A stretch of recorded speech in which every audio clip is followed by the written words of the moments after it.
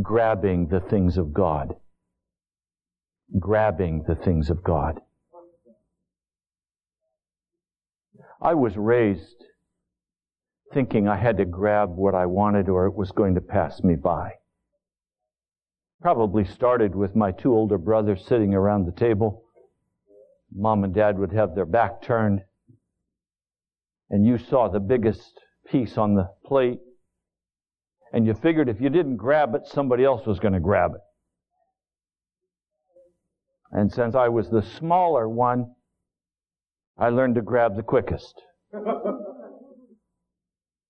And being the youngest, I knew if Roger or Don complained, Dad would come to my rescue. I grew up grabbing what I wanted to get. When I became a committed Christian, and the Lord God of heaven began to discipline me sorely, and I began to lay in my prayer closet for 6, 8, 10 hours a day, I thought what I had to do was grab from God's table what He had. I thought if you didn't pursue God and grab what you wanted, you weren't going to get it. And I called that faith. Name it and claim it. This is what I want. This is what the Word says. Let's go get it. The Lord's been sorely dealing with me on this issue.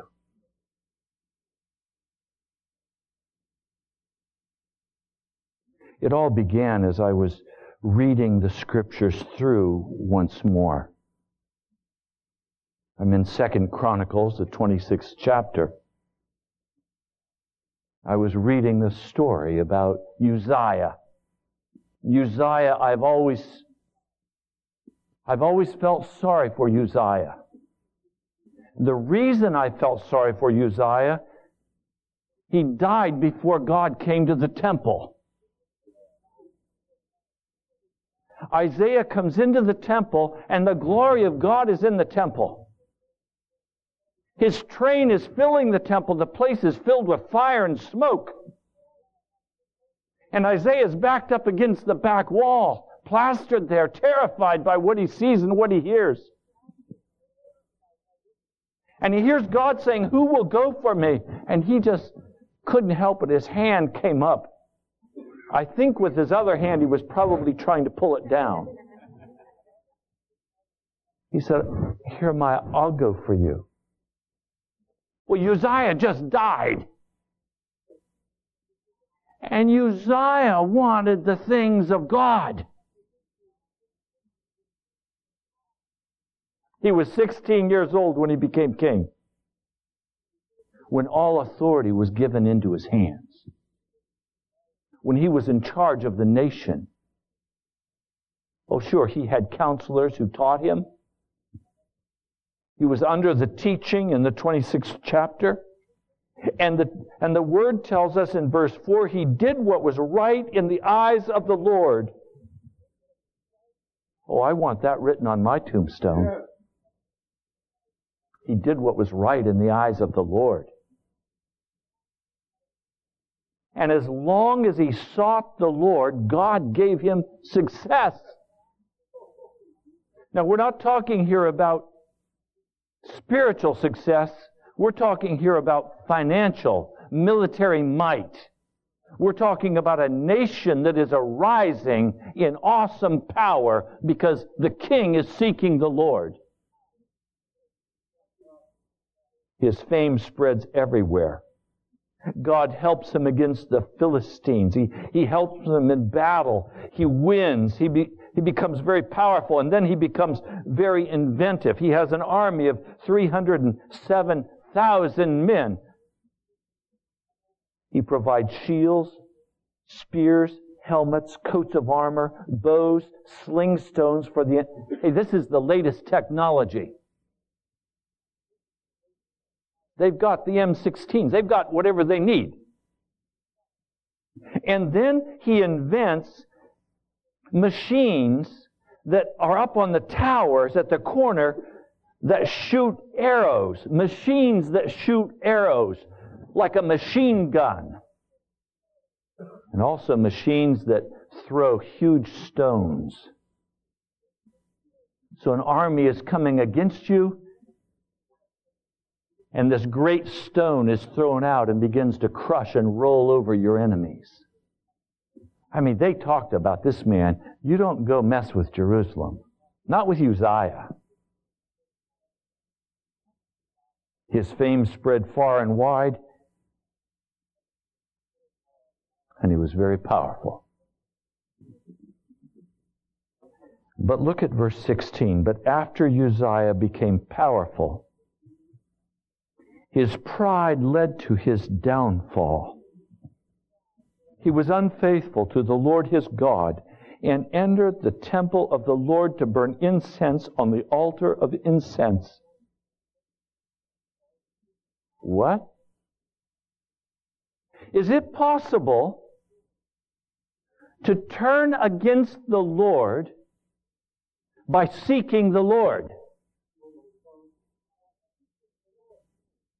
If you have not yet experienced this, you will if you seek after the Lord for any length of time. When you begin to press into God and you begin to desire the Lord and you begin to go after God, you'll reach a point suddenly where God withdraws from you. And you'll say, why is God withdrawing from me? I'm seeking the Lord. Oh, I've had a hard time with this. How is it possible to seek the Lord and in the seeking of the Lord have the Lord be upset enough with me to cut me off? Do you know when the Lord's upset with you? Do you walk close enough with God to know when He's upset with you? When the peace is gone? Now, normally we associate that with going out and getting drunk, or going out and doing something else that we shouldn't be doing. Look, this is about the deep things of the Lord. I pray you have ears to hear tonight. The only way I know to talk about it is to talk about it in terms of my wife and myself. Did you know it's possible for me to want my wife so badly that I can make her angry with me?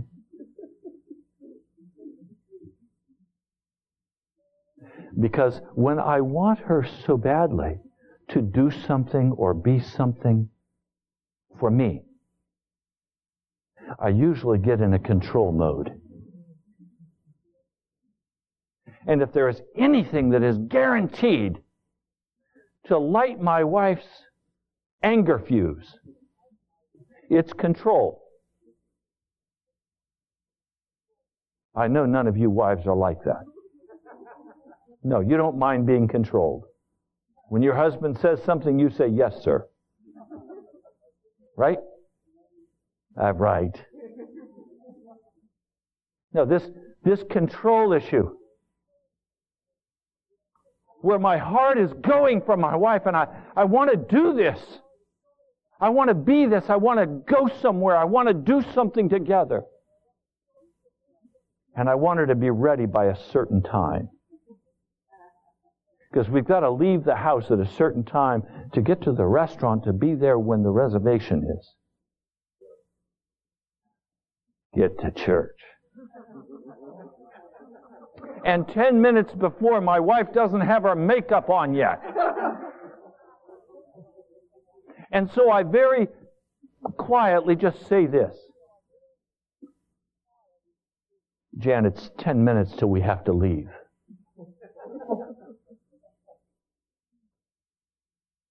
Oh, just write it off. Just write it off. So instead of that, I've learned not to say that. I've learned to say to her, I'll be in the car.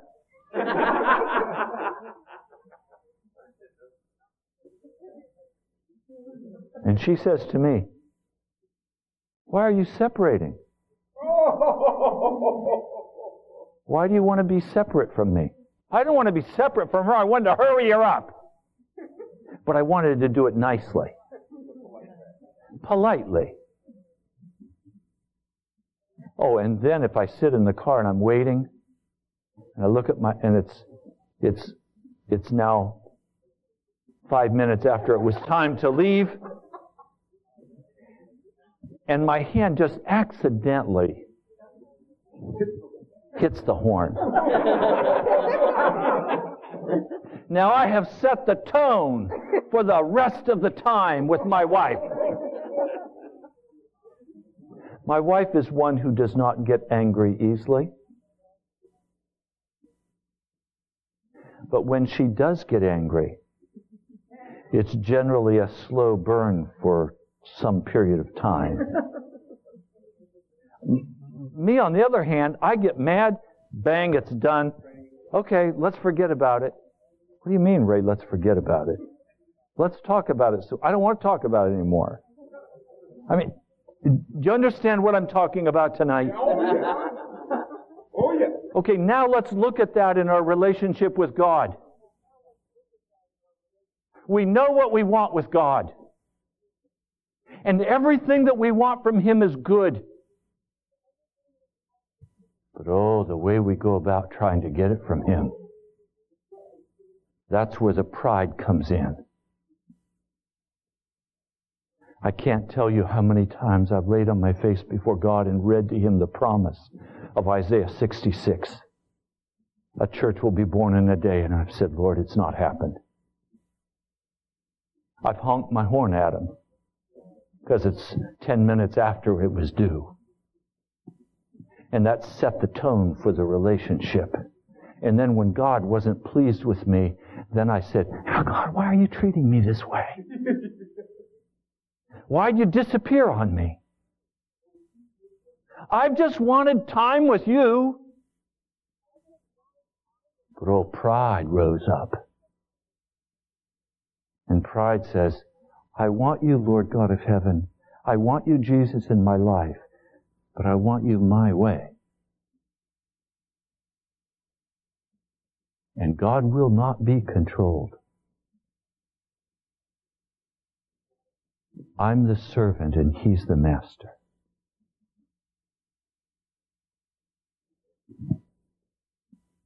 So Uzziah, he's standing in the temple of the Lord, and instead of seeing the glory of God like Isaiah did in the same temple, instead of seeing the glory of God, the priests are now confronting him with their harsh words, saying, you have sinned, Uzziah. Chapter 26, 2 Chronicles, verse 18, they confronted him and said, it is not right for you, Uzziah, to burn incense to the Lord. And I want you to notice, they did not say King Uzziah.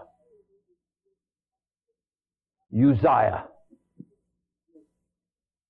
That is for the priests, the descendants of Aaron, who've been consecrated to burn incense. Leave the sanctuary, for you have been unfaithful and will not be honored by the Lord God. What would have happened had they done what I have so often done? And said, it's really important that we keep friendly relationship between the priest and whoever. Just let Uzziah come in. God will look over it. God would have left them too.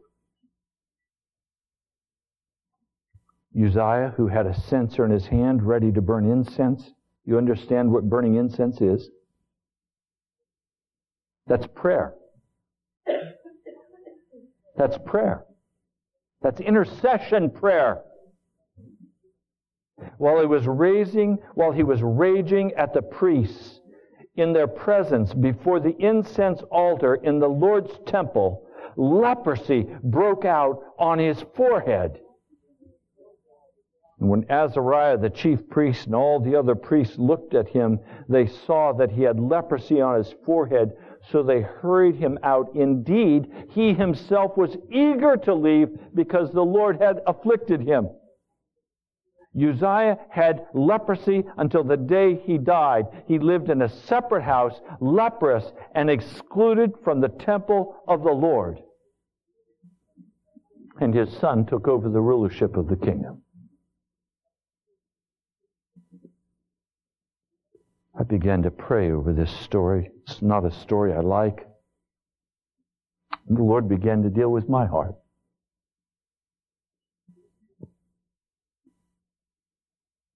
He began to say to me, I've made promises to you.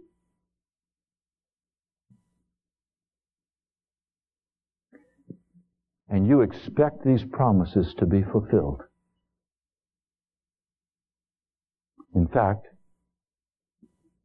you tell me I owe you these promises. And I began to weep. And I began to go one by one through the promises that the Lord has given me. And say, Lord God of heaven, I release you from this promise. I went to Isaiah 66. And I said, Lord, I release you from the promise of Isaiah 66 to me and to the National Prayer Chapel. I release you from the promise that you would bring revival. My whole life has been based on the promises of God. The Scriptures tell us that it's by the promises of God that we enter in and participate in the divine nature with God. My life has been tied up in a bundle with God by His promises. But I began to see how I have misused the promises of God. I misused the promises of God by using them as an expectation that God would do what I wanted Him to do, that He had promised He would do, and then being short with Him over those promises. Accusing Him of not fulfilling the promise. Of losing faith because I didn't see the promise fulfilled. So I released the Lord from all of His promises to me. And I began to cry in His presence and say, Lord God, do not fulfill one of these promises for Ray Greenley. If these promises are connected to building your kingdom, then bring them to pass. Not because of my expectation, not because of my desire, but because of your desire. Because it's what you want to do. And give me the courage to wait on you with a sweet spirit, with no accusation, no judgment.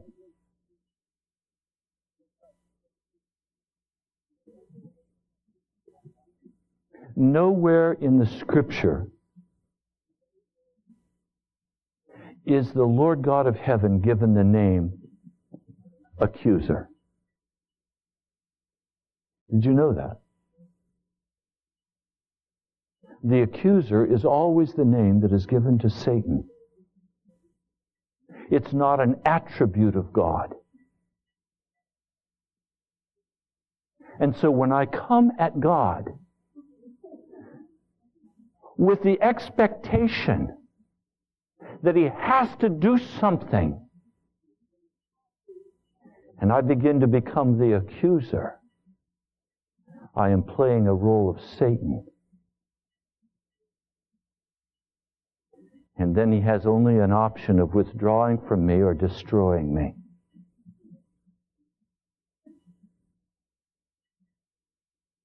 The Lord God of heaven is gracious and merciful and kind.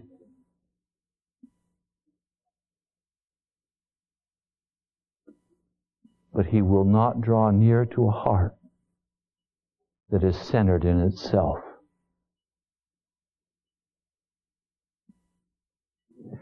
Now the Scripture is clear. Over here in the book of Luke, the 11th chapter, the disciples have asked Jesus to teach them how to pray. He begins to give them what we know as the Lord's Prayer, which has more and more in my life become my model prayer. I pray the Lord's Prayer each day, using that as the framework of my prayer life. But then He said to them in verse 5, suppose one of you has a friend, and he goes to him at midnight and says, friend, lend me 3 loaves of bread, because a friend of mine is on a journey, has come to me, and I have nothing to set before him. Then the one inside answers, don't bother me. The door is already locked, and my children are in bed with me. I cannot get up and give you anything.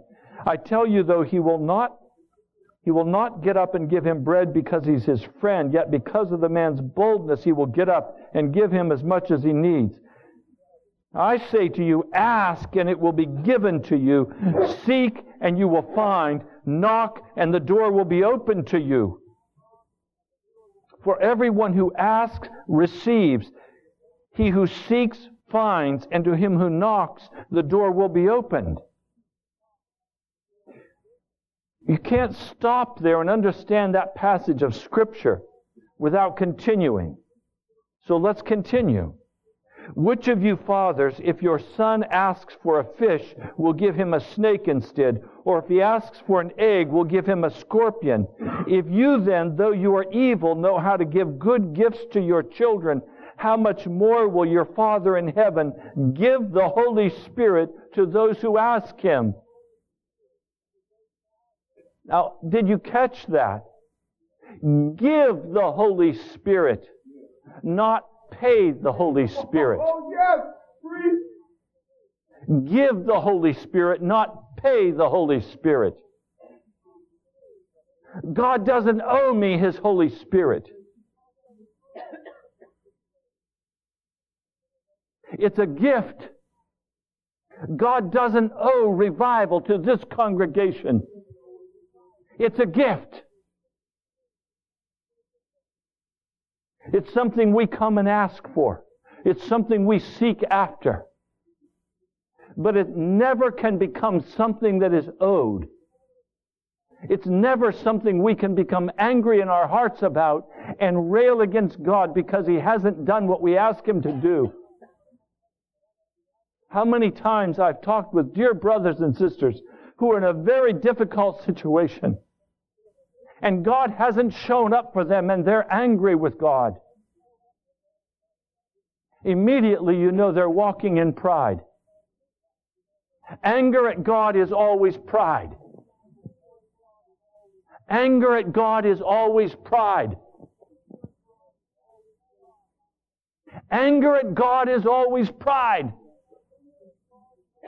We didn't get our way. And when we don't get our way, we get mad. Anger is always a sign of pride. And when we get angry with God, because He's a merciful God, He just pulls back.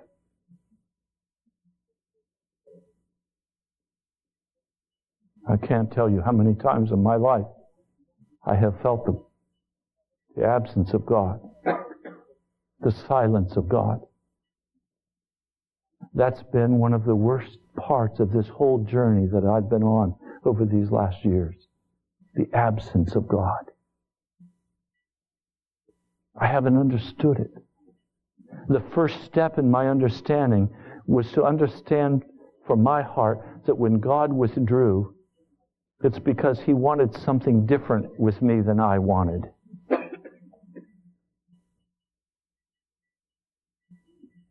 Say that again. When God withdraws from me, I've learned it's because God wants something different with me than I want. That as soon as my will is aligned with His will regarding that situation, His presence floods into that situation.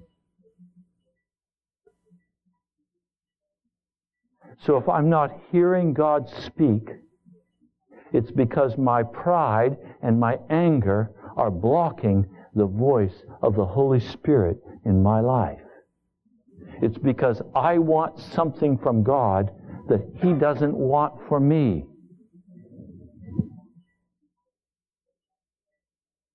And when I come into that place where I'm not hearing from God and I'm not getting direction from God,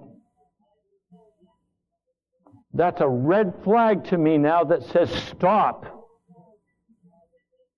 Don't go any further. Back up. Release your claims on God and ask Him what He wants. Now, when you ask God what He wants, you'll hear God speaking again. You'll hear God speak again. But if you're going to stay in that hardened place where God has to do it the way you want to see it done,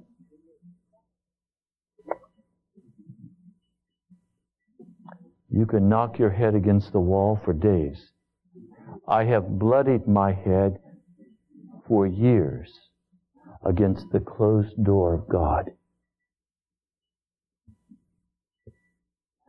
I'm sorry, I'm a slow learner. It takes me time to learn these things. I've not ever heard anybody talk about these kinds of things before. This only comes out of time walking with the Lord, learning to know His ways, learning to know, if you please, His temperament. And as you begin to understand, He's the Almighty God, but He cares about the smallest detail. He can hold the waters in the palm of His hand, but He counts the hairs on your head. This is a God who is beyond anything we can imagine. His heart is filled with compassion for the sons of men and the daughters of men. But He will not come to a person who is walking in pride and hardness of heart, demanding what they want. Now, I tell you honestly, I had to say, what's the consequence of releasing God from His promises to me? I mean, if He's made the promise to me, I've stood as though that were money in the bank. I've learned, I say it again, I have learned that God's promises are like money in the bank. They're absolutely sure. What happens if I release God from His promises? It's like canceling the account in the bank. I don't have any money in the bank anymore.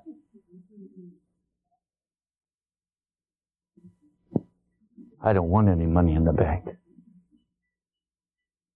I just want Jesus' heart. That's all I want. I want the heart of Jesus. And He doesn't have to promise me anything to get me. He doesn't have to give me anything to get me. He is beautiful. He is wonderful. He is the lover of my soul without His doing anything else. He did enough at the cross. That was enough. For all time, that was enough. It's finished. I don't need any more than the cross.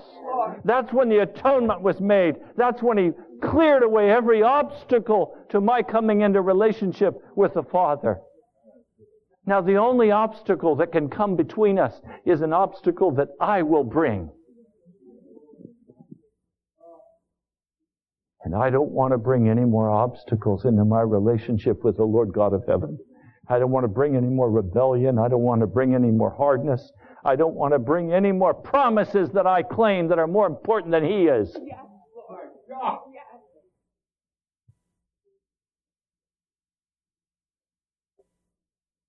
You see, I had to answer the question. Is it more important for me that revival come? Or is Jesus more important? When my life is over, if revival didn't come, am I going to feel cheated by God? Because I wanted revival more than Him. I have to tell you tonight, I want Jesus. And Jesus alone. That's it. That's it. My wife doesn't have to be a certain way. You all don't have to be a certain way. This church doesn't have to be a certain way. We don't have to have certain music and... No, I just want Jesus. That's it. That's the deal. I want to stand on the finished work of Jesus Christ at His cross and say, that's enough for me.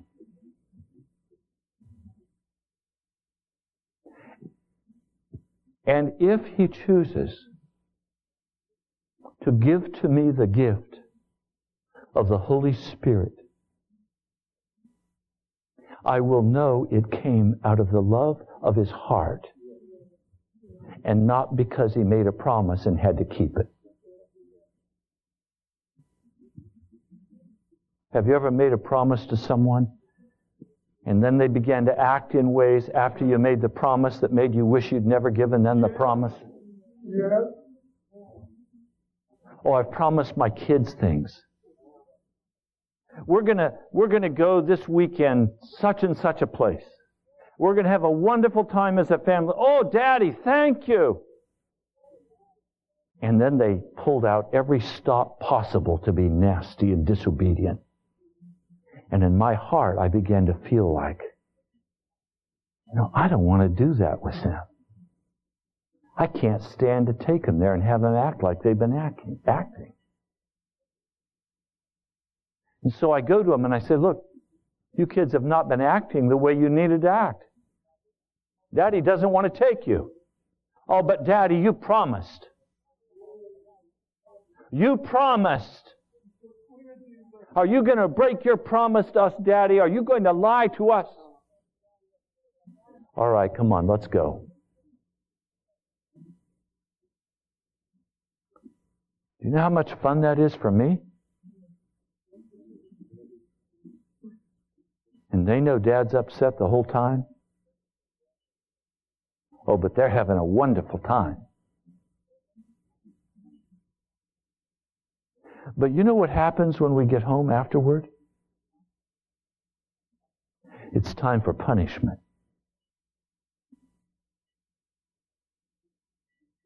That's the last straw for Dad. Okay, I kept my promise. Now let's deal with your behavior. Oh, I tell you what, I don't want God to deal with me that way. I don't want God to bring revival because He promised it and then deal with my sin. I don't want that.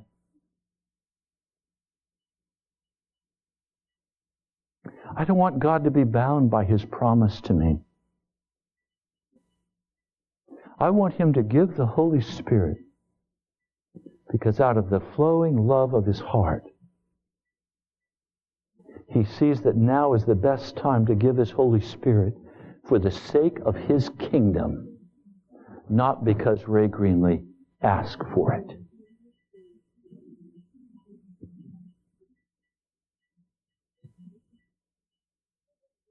I don't want to live in a relationship with the Almighty God of heaven where He owes me. I'm in debt to Jesus. I can never pay that debt back. That debt is beyond anything that can be imagined. I owe Him everything in my life. For me to then cop an attitude with God and say, you made me a promise, God, and you didn't keep it. What? Sin against God. Oh, not sin like getting drunk or fighting with somebody or speaking nasty to somebody. This is a sin against the Holy Spirit. This is a sin from the heart against God that causes Him to say it's not safe to be in relationship with Ray Greenley. Oh, I don't want that to be spoken by the Lord. And I guarantee you, I don't want to die. And you all have my funeral. And then the Holy Spirit shows up. Like Uzziah had. I guess what I'm saying tonight is that it's possible to seek after God from pride. God does not want us to seek after Him in pride. If you look with me at Acts, the 2nd chapter, Peter's responding to their concern.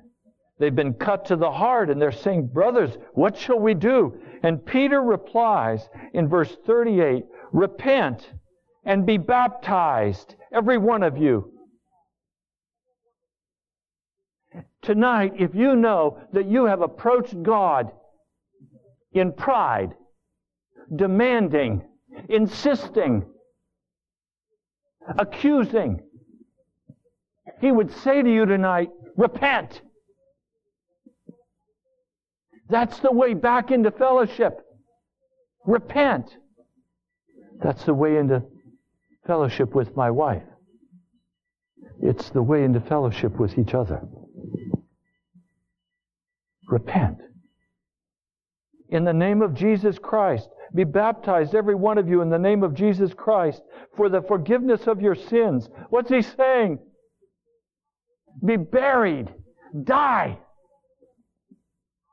Give up this pride of your heart.